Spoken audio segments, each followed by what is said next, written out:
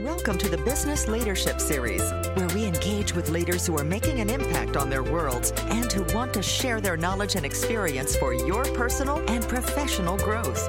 The following interview is designed to inspire you to become the best leader you can be. Your host, Derek Champagne, is the founder and CEO of The Artist Evolution, a full-service agency building successful brands, marketing tools, and campaigns, and also the author of the best-selling book, Don't Buy a Duck. And now, let's begin today's Leadership Series interview. Welcome to the Business Leadership Series, where our goal is to inspire you to become the best leader that you can be. I'm privileged today that I get to bring you Beth Comstock. She's with us. I'm going to read her biography. Her mission is to understand what's next, navigate change, and help others do the same. By cultivating a habit of seeking out new ideas, people, and places, she built a career path from storyteller to chief marketer to corporate vice chair. Beth spent nearly 3 decades at GE until December 2017, and as Vice Chair of Business Innovation and previously Chief Marketing Officer, she led efforts to accelerate new growth, develop digital and clean energy futures, seed new business, and enhance brand value. As President of Integrated Media at NBC Universal, Beth also oversaw TV ad revenue and new digital efforts, including the early development of Hulu.com. She's a director at Nike, trustee of the National Geographic Society, and former board president at the Cooper Hewitt Smithsonian National Design Museum.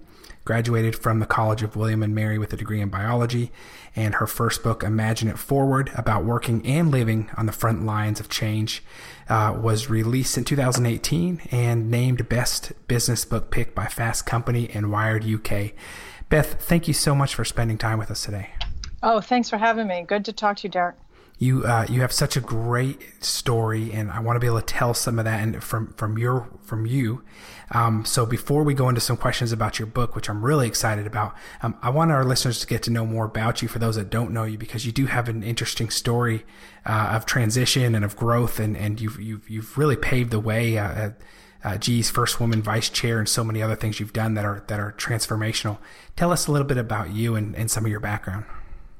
Yeah, well, my path to that was somewhat unconventional. Even as you read in my bio, I went to school to study biology and thought I was going to go to medical school. But I pretty quickly, as I was working my way through as a biology major, realized I wanted to be a journalist covering science and health.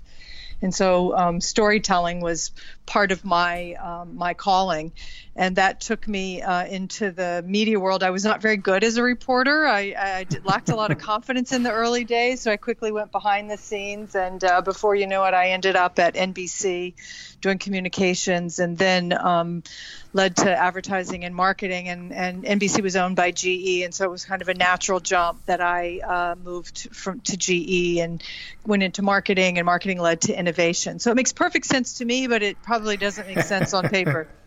I love stories of transition and pivoting. My own life has been that way as well. And to see the transformation, you went into it thinking one thing and then it evolved. And I love that mindset. I think it's important mindset. I often tell not just students. I actually did something at a university recently, and it doesn't matter what you major in. It matters what you're learning. But I think that's relevant for people after they graduate, and we often forget that. We get so focused in our functional areas. So I'm a big believer in the ability to just open up to discover, to learn, and to push the boundaries of what the definition of your job is. And you don't know what's around the corner. And we see interns come into our agency and do college internships, and they feel the weight of the world sometimes on them of what they're going to be when they quote unquote grow up. And it's taken me 20 years to figure that out. And that there's been so many transitions of growth in that time. Yours is an amazing story of doing it at the highest level. What else does it take for a mindset to be open to that? Because we do want to figure it all out and see our path in front of us. But it takes, I guess, some trust as well that you're going to find your way. Yeah, and I feel I'm a real life example of this. I mean, I worked in business for nearly 30 years, and now I'm rebooting myself at a time I feel like I don't know what I'm going to be next right now. I think, what does it take? I'm a big believer in some of the work that Carol Dweck out of Stanford has done on a growth mindset. But I think I'm big on being curious, being a continual learner. And I think all of us, we fall on a spectrum of those things. Some people are more curious than others. Some want to learn more than others. But I think that's how you stay adaptable and resilient in the face of so much change. So I really think it is an adaptation mindset that we need. And I've really come to the conclusion that change is everybody's job now. It's not just something you can delegate. It's not just the CEO or you delegate it to your transformation officer. And so I think every one of us has to be much more open to figure out what is around the corner. We're not going to tell the future, but you can start to see patterns and trends. And I think that's something that everyone has to do now. Everyone in every business too. We went through that transformation a couple of years ago as an agency, and all of a sudden we took a dip and we looked around and said, where's our industry going? What's changing consumer demand? What changes do we need to make? Are we relevant? And it was scary as a small business owner to look at that. I had no choice. I had to look at it. Yeah. And what did you do? How did you navigate through that? We made a change. It started with me, Beth, and I don't want to make this about me, but I had to start and say, what am I doing as a leader with my team? What am I doing that's right and wrong? And how am I leading my team? So it started with the brutal honesty about where we were at and accepting it, and then looking at what solutions were. That was the mindset I had to have. Yeah, I think that open mindset is that openness is part of the mindset shift. I'm big on feedback loops, and I wish in my career, in the businesses I worked with, I think the faster you get feedback about what's happening in the marketplace with your customers, with your employees, the faster you're able to adapt. And one of the questions I came to love, it's a horrible question to deal with, but it's really important, is tell me something I don't want to hear. And often those are the toughest questions. Maybe your product isn't as competitive. Your customers like something else that you're not prepared for. Your employees aren't as happy as you think they are. You're not as good a leader as you think you are. And so I think those things are important, because if you don't have those feedback loops, you're going to, be surprised by them. And so I think that openness to reality is part of that growth mindset. That's great advice. Tell me something I don't want to hear. And if not, otherwise they won't tell you and they'll disappear. And that could be employees or customers and demand. That great advice. How do you go about asking that? Well, you ask it, but I think you're pointing out it's a process. I mean, you just can't go up to someone and say, tell me something I don't want to hear. People, one, they got to know you're serious. Right. Two, you can't put them on the spot. I used to see this a lot with the customer engagement work we do. I remember at one point we gravitated toward Net Promoter Score, which I think is helpful. Would you recommend my company to someone else? Right. But you just get one score, and you don't get context, and you don't dig into problem solving. And I think in this age of data, I worry a lot that it cuts out the context. So not just are you unhappy, but tell me how I can fix it. And you have to help me confront the reality that maybe I don't see. So I found, especially with teams I worked with, people have to see that you're serious. Often that's a one-on-one conversation, or it's a small group that you're saying, we're going to both hold each other accountable for this. So I think it's something you have to be thoughtful about. You have to open yourself up to be vulnerable. Like I like the way you just said, hey, we weren't getting it right. I had to face into that. So I think part of that is, look, I don't know everything. I have you here as on my team because we're doing this together. If you think I know everything, you're wrong. And if I've led, so I think you have to be somewhat vulnerable and open and admit that you clearly can't be or know or do everything. So I think that people respond to, and that's hard. I remember I got feedback early in my career. It was about mid-career, but my colleagues came to me and they told me something I did not want to hear, which was, hey, you're too much of a perfectionist and you come in with every idea fully baked. And frankly, we don't know why we work here or how to work with you. Wow. And that was such feedback. I mean, I ignored the good things because they did give me good feedback. Sure. But I needed to hear that. And so I had a really great HR colleague, and he said, you have to go back in there and you have to say, I heard you, I accept it, as hard as that was, and I need your help. So I think that, and I mean, obviously, if I didn't agree with it, I probably would have had to have had a different conversation. But with so many people giving that feedback, you have to confront it, and you have to say, I need your help. Those are hard words to say, and even harder to take the action. Thank you for sharing that. That's such great advice. I know it's hard to hear that because a perfectionist, you care so much, and that's why you put that extra detail and time into it, and you want to get it right. So to hear that you're missing something, it does sting. But I think we learn to get better at receiving that feedback. And once we do, we realize not only how valuable it is, but how it's crucial for growth. Well, I see this in team leaders, and I see it, I remember myself, and I see it in people just starting out. Both ends, team leaders, back to what we said, you feel like you're supposed to have all the answers. I mean, I lead the team. Again, that's absurd. How could you? That's why you have great people who work together. And when you're starting out, you're often afraid to admit what you don't know, and you want to just show how determined you are, and you want everything to be perfect. And part of my issue just in general after work, the career I had, is just, perfectionism is a personal issue I had to deal with, but just the weird relationship business has with failure. The startup culture gave us these great phrases like fail fast, fail often, but no one really means it, right? No, it's like it doesn't mean anything. And so especially what you're saying as a leader or when people are just starting out is I'm making room for you to mess up. Now, you can't mess up that you're going to break the company, but you can mess up because that's the way you learn. And again, that's, I think, a different mindset that over time and with confidence and with the right leadership, you get there. Yeah, thanks for saying that. I think through, when our agency made a pivot, I got the opportunity to speak on niche down clarity and focus. And midway through speaking about it to some other entrepreneurs, as I was talking about failure, I had to admit to them, I don't know why I'm saying this. I don't want to fail again. It stings. And so I'm not being authentic right now by telling you that it's okay to fail and that I'm okay with it, because I don't like it. I still want to win. It's driven in us. But are we okay with failing in doses that are measurable? Yeah, I think your honesty of that, you're competitive, you're leading and building a business. I mean, some of the best people I've worked with are the ones who hate to lose. But I also believe that you can't have success without failing. I mean, it's how we learn. Think of toddlers when they're learning to go from crawling to walking. I mean, if we held them responsible for every time they fell down and said our kids were failures, I mean, imagine they would never get up again. Right. So I think it's just part of how we work.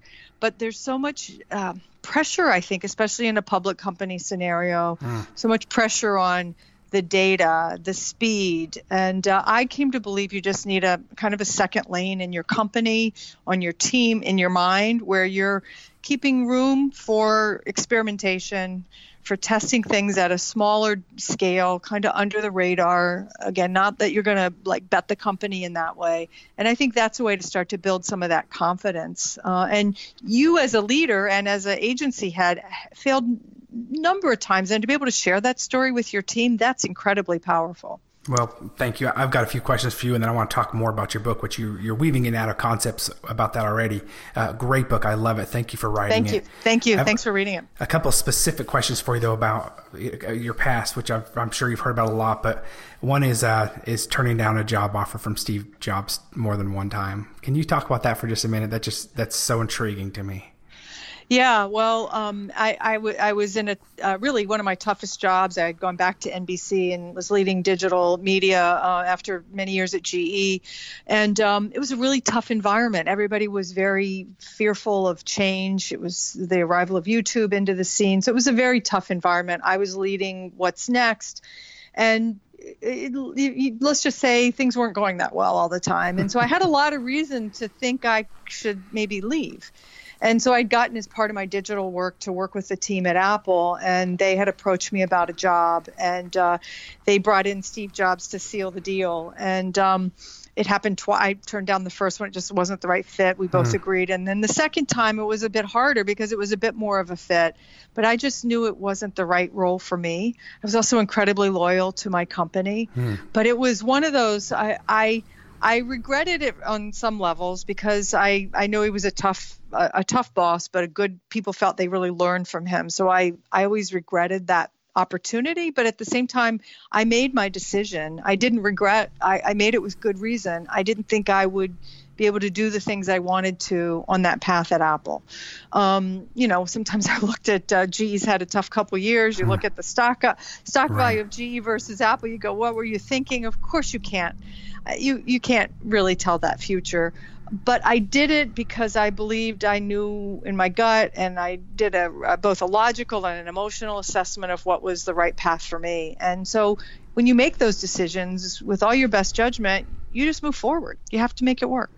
I think it's really important because people live in that that fear of missing out, and then if they make their own decision, and that's happened in my life in a career change before, where I made a decision to leave something, and then it thrived and did really well, and I didn't get to be a part of it. I just had that I wasn't proud of myself during that moment. I learned something about me, Derek, as a person, things I need to work on, but I had such jealousy and resentment that I'd missed it, and I had to learn to work through that and be happy to what I call legacy entrepreneurship of being willing when you leaving it better than when you left it, and then moving on and being happy that it thrives, even if you're not a part of it. But I think I've seen a lot of people that have that what if, and they get stuck in that moment. It could be small things. It could be that they played college, high school sports and didn't get to go to college sports or whatever it might be, and they spend a lot of their life in regret for it.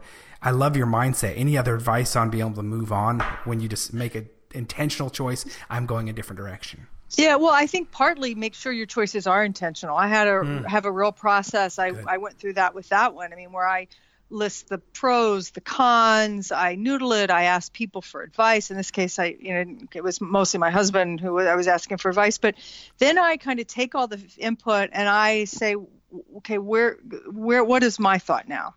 I sleep on it, and I say I'm going to go to sleep, and I'm going to wake up tomorrow, and my gut reaction is what I'm going with. And I do that with a clean mind, knowing that I have put my best effort, I'm using my intuition and my logic, and I'm making this decision. I've made it. Here we go. I feel good about it. So I think when you make decisions that way, personally, I had to learn not to, like the group, everybody says, those moments when everybody says you should do this, but you don't want to do it. Like those are the hardest to live by. When you've said, I've listened, but I've made a choice. I think that makes your decision much easier. Getting there is hard, but I find it making easier. And then the other thing I would say is the kind of what if for the past, I just find doesn't help. What if for the future? I think is somewhat helpful. Again, not to get caught in that, because that becomes worry and anxiety, and I'm guilty of that as well. But I think having a regular practice of what if for contingencies, for scenario building is important navigating change. So I'd kind of differentiate the what ifs in those two cases.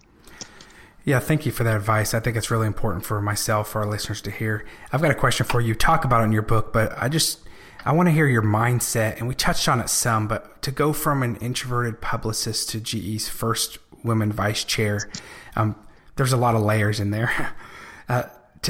Tell me the mindset there and just some highlights, because that is a big transition to go to, and you have done business and are leading others and have at the highest level, and so to see that and to hear your story from that standpoint is really just powerful to me.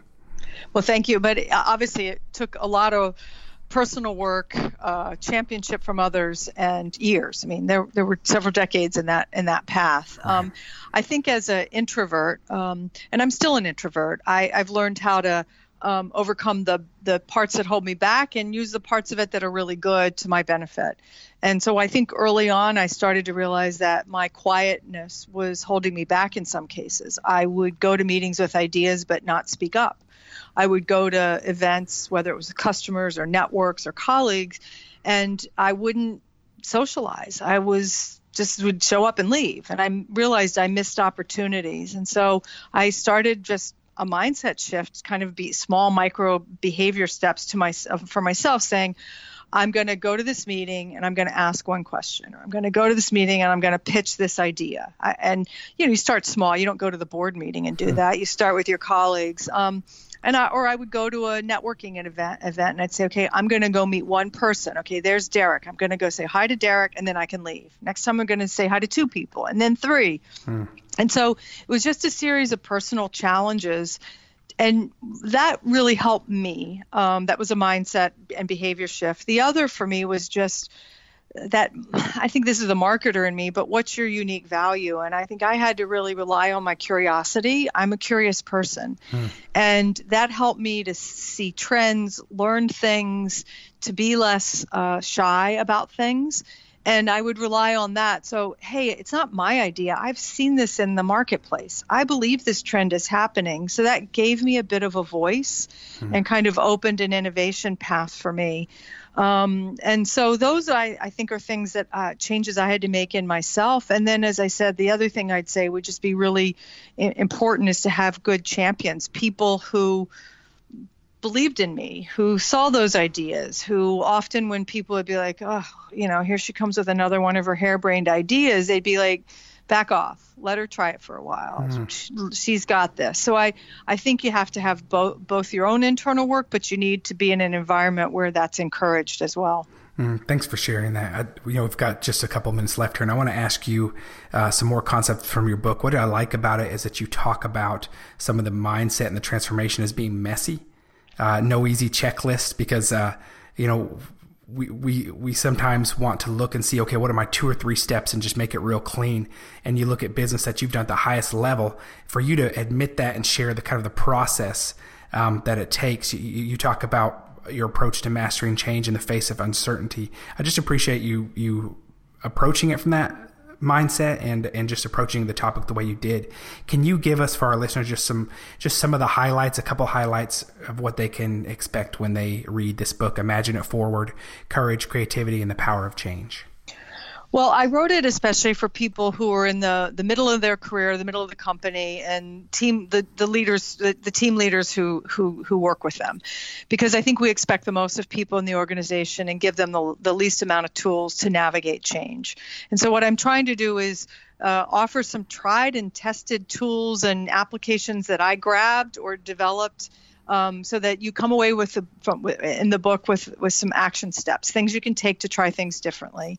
I hope I also can offer some encouragement, maybe some provocation to get out of your old habits of doing things. That was my hope in putting the book together. And it really is about navigating change. I think at the heart of it, to me, it's about giving yourself permission to take a risk on things. And it's scary. There's fear behind that. And so I just tried to offer some personal reflections that I found helpful. Thank you so much, Beth. A leader like you is, and especially someone that is so involved in personal leadership. You shared that, at the very beginning, even the small steps you took. I'm going to meet one person. I'm going to try this, but always a curiosity to grow. And can you share with us what's top of mind for you right now, where you're currently at? Just any final words of encouragement or that are top of mind in your world right now? Well, I think you're never too old or too experienced to start over, and that's what I'm doing right now. So I'm taking some of the practices I learned and put out in the book of kind of giving yourself permission, making room for discovery, rewriting your own story, taking small experiments. And that's how I'm approaching things. I put out a book. I'd never done that before. I'm right now investigating different things, whether it's academia or startup life. And these are things that are going to lead to, I don't know what, but I'm learning again. Beth, thank you so much for spending time with us today. Your website, bethcomstock.info. The book, Imagine It Forward: Courage, Creativity, and the Power of Change. Beth, thank you so much for spending a few minutes with us, and I look forward to seeing the next great things that you're going to do. Great. Thank you, Derek. Really enjoyed the conversation. Great questions. My pleasure. You've been listening to the Business Leadership Series, where we engage with leaders who are making an impact on their worlds and who want to share their knowledge and experience for your personal and professional growth. This interview was designed to inspire you to become the best leader you can be.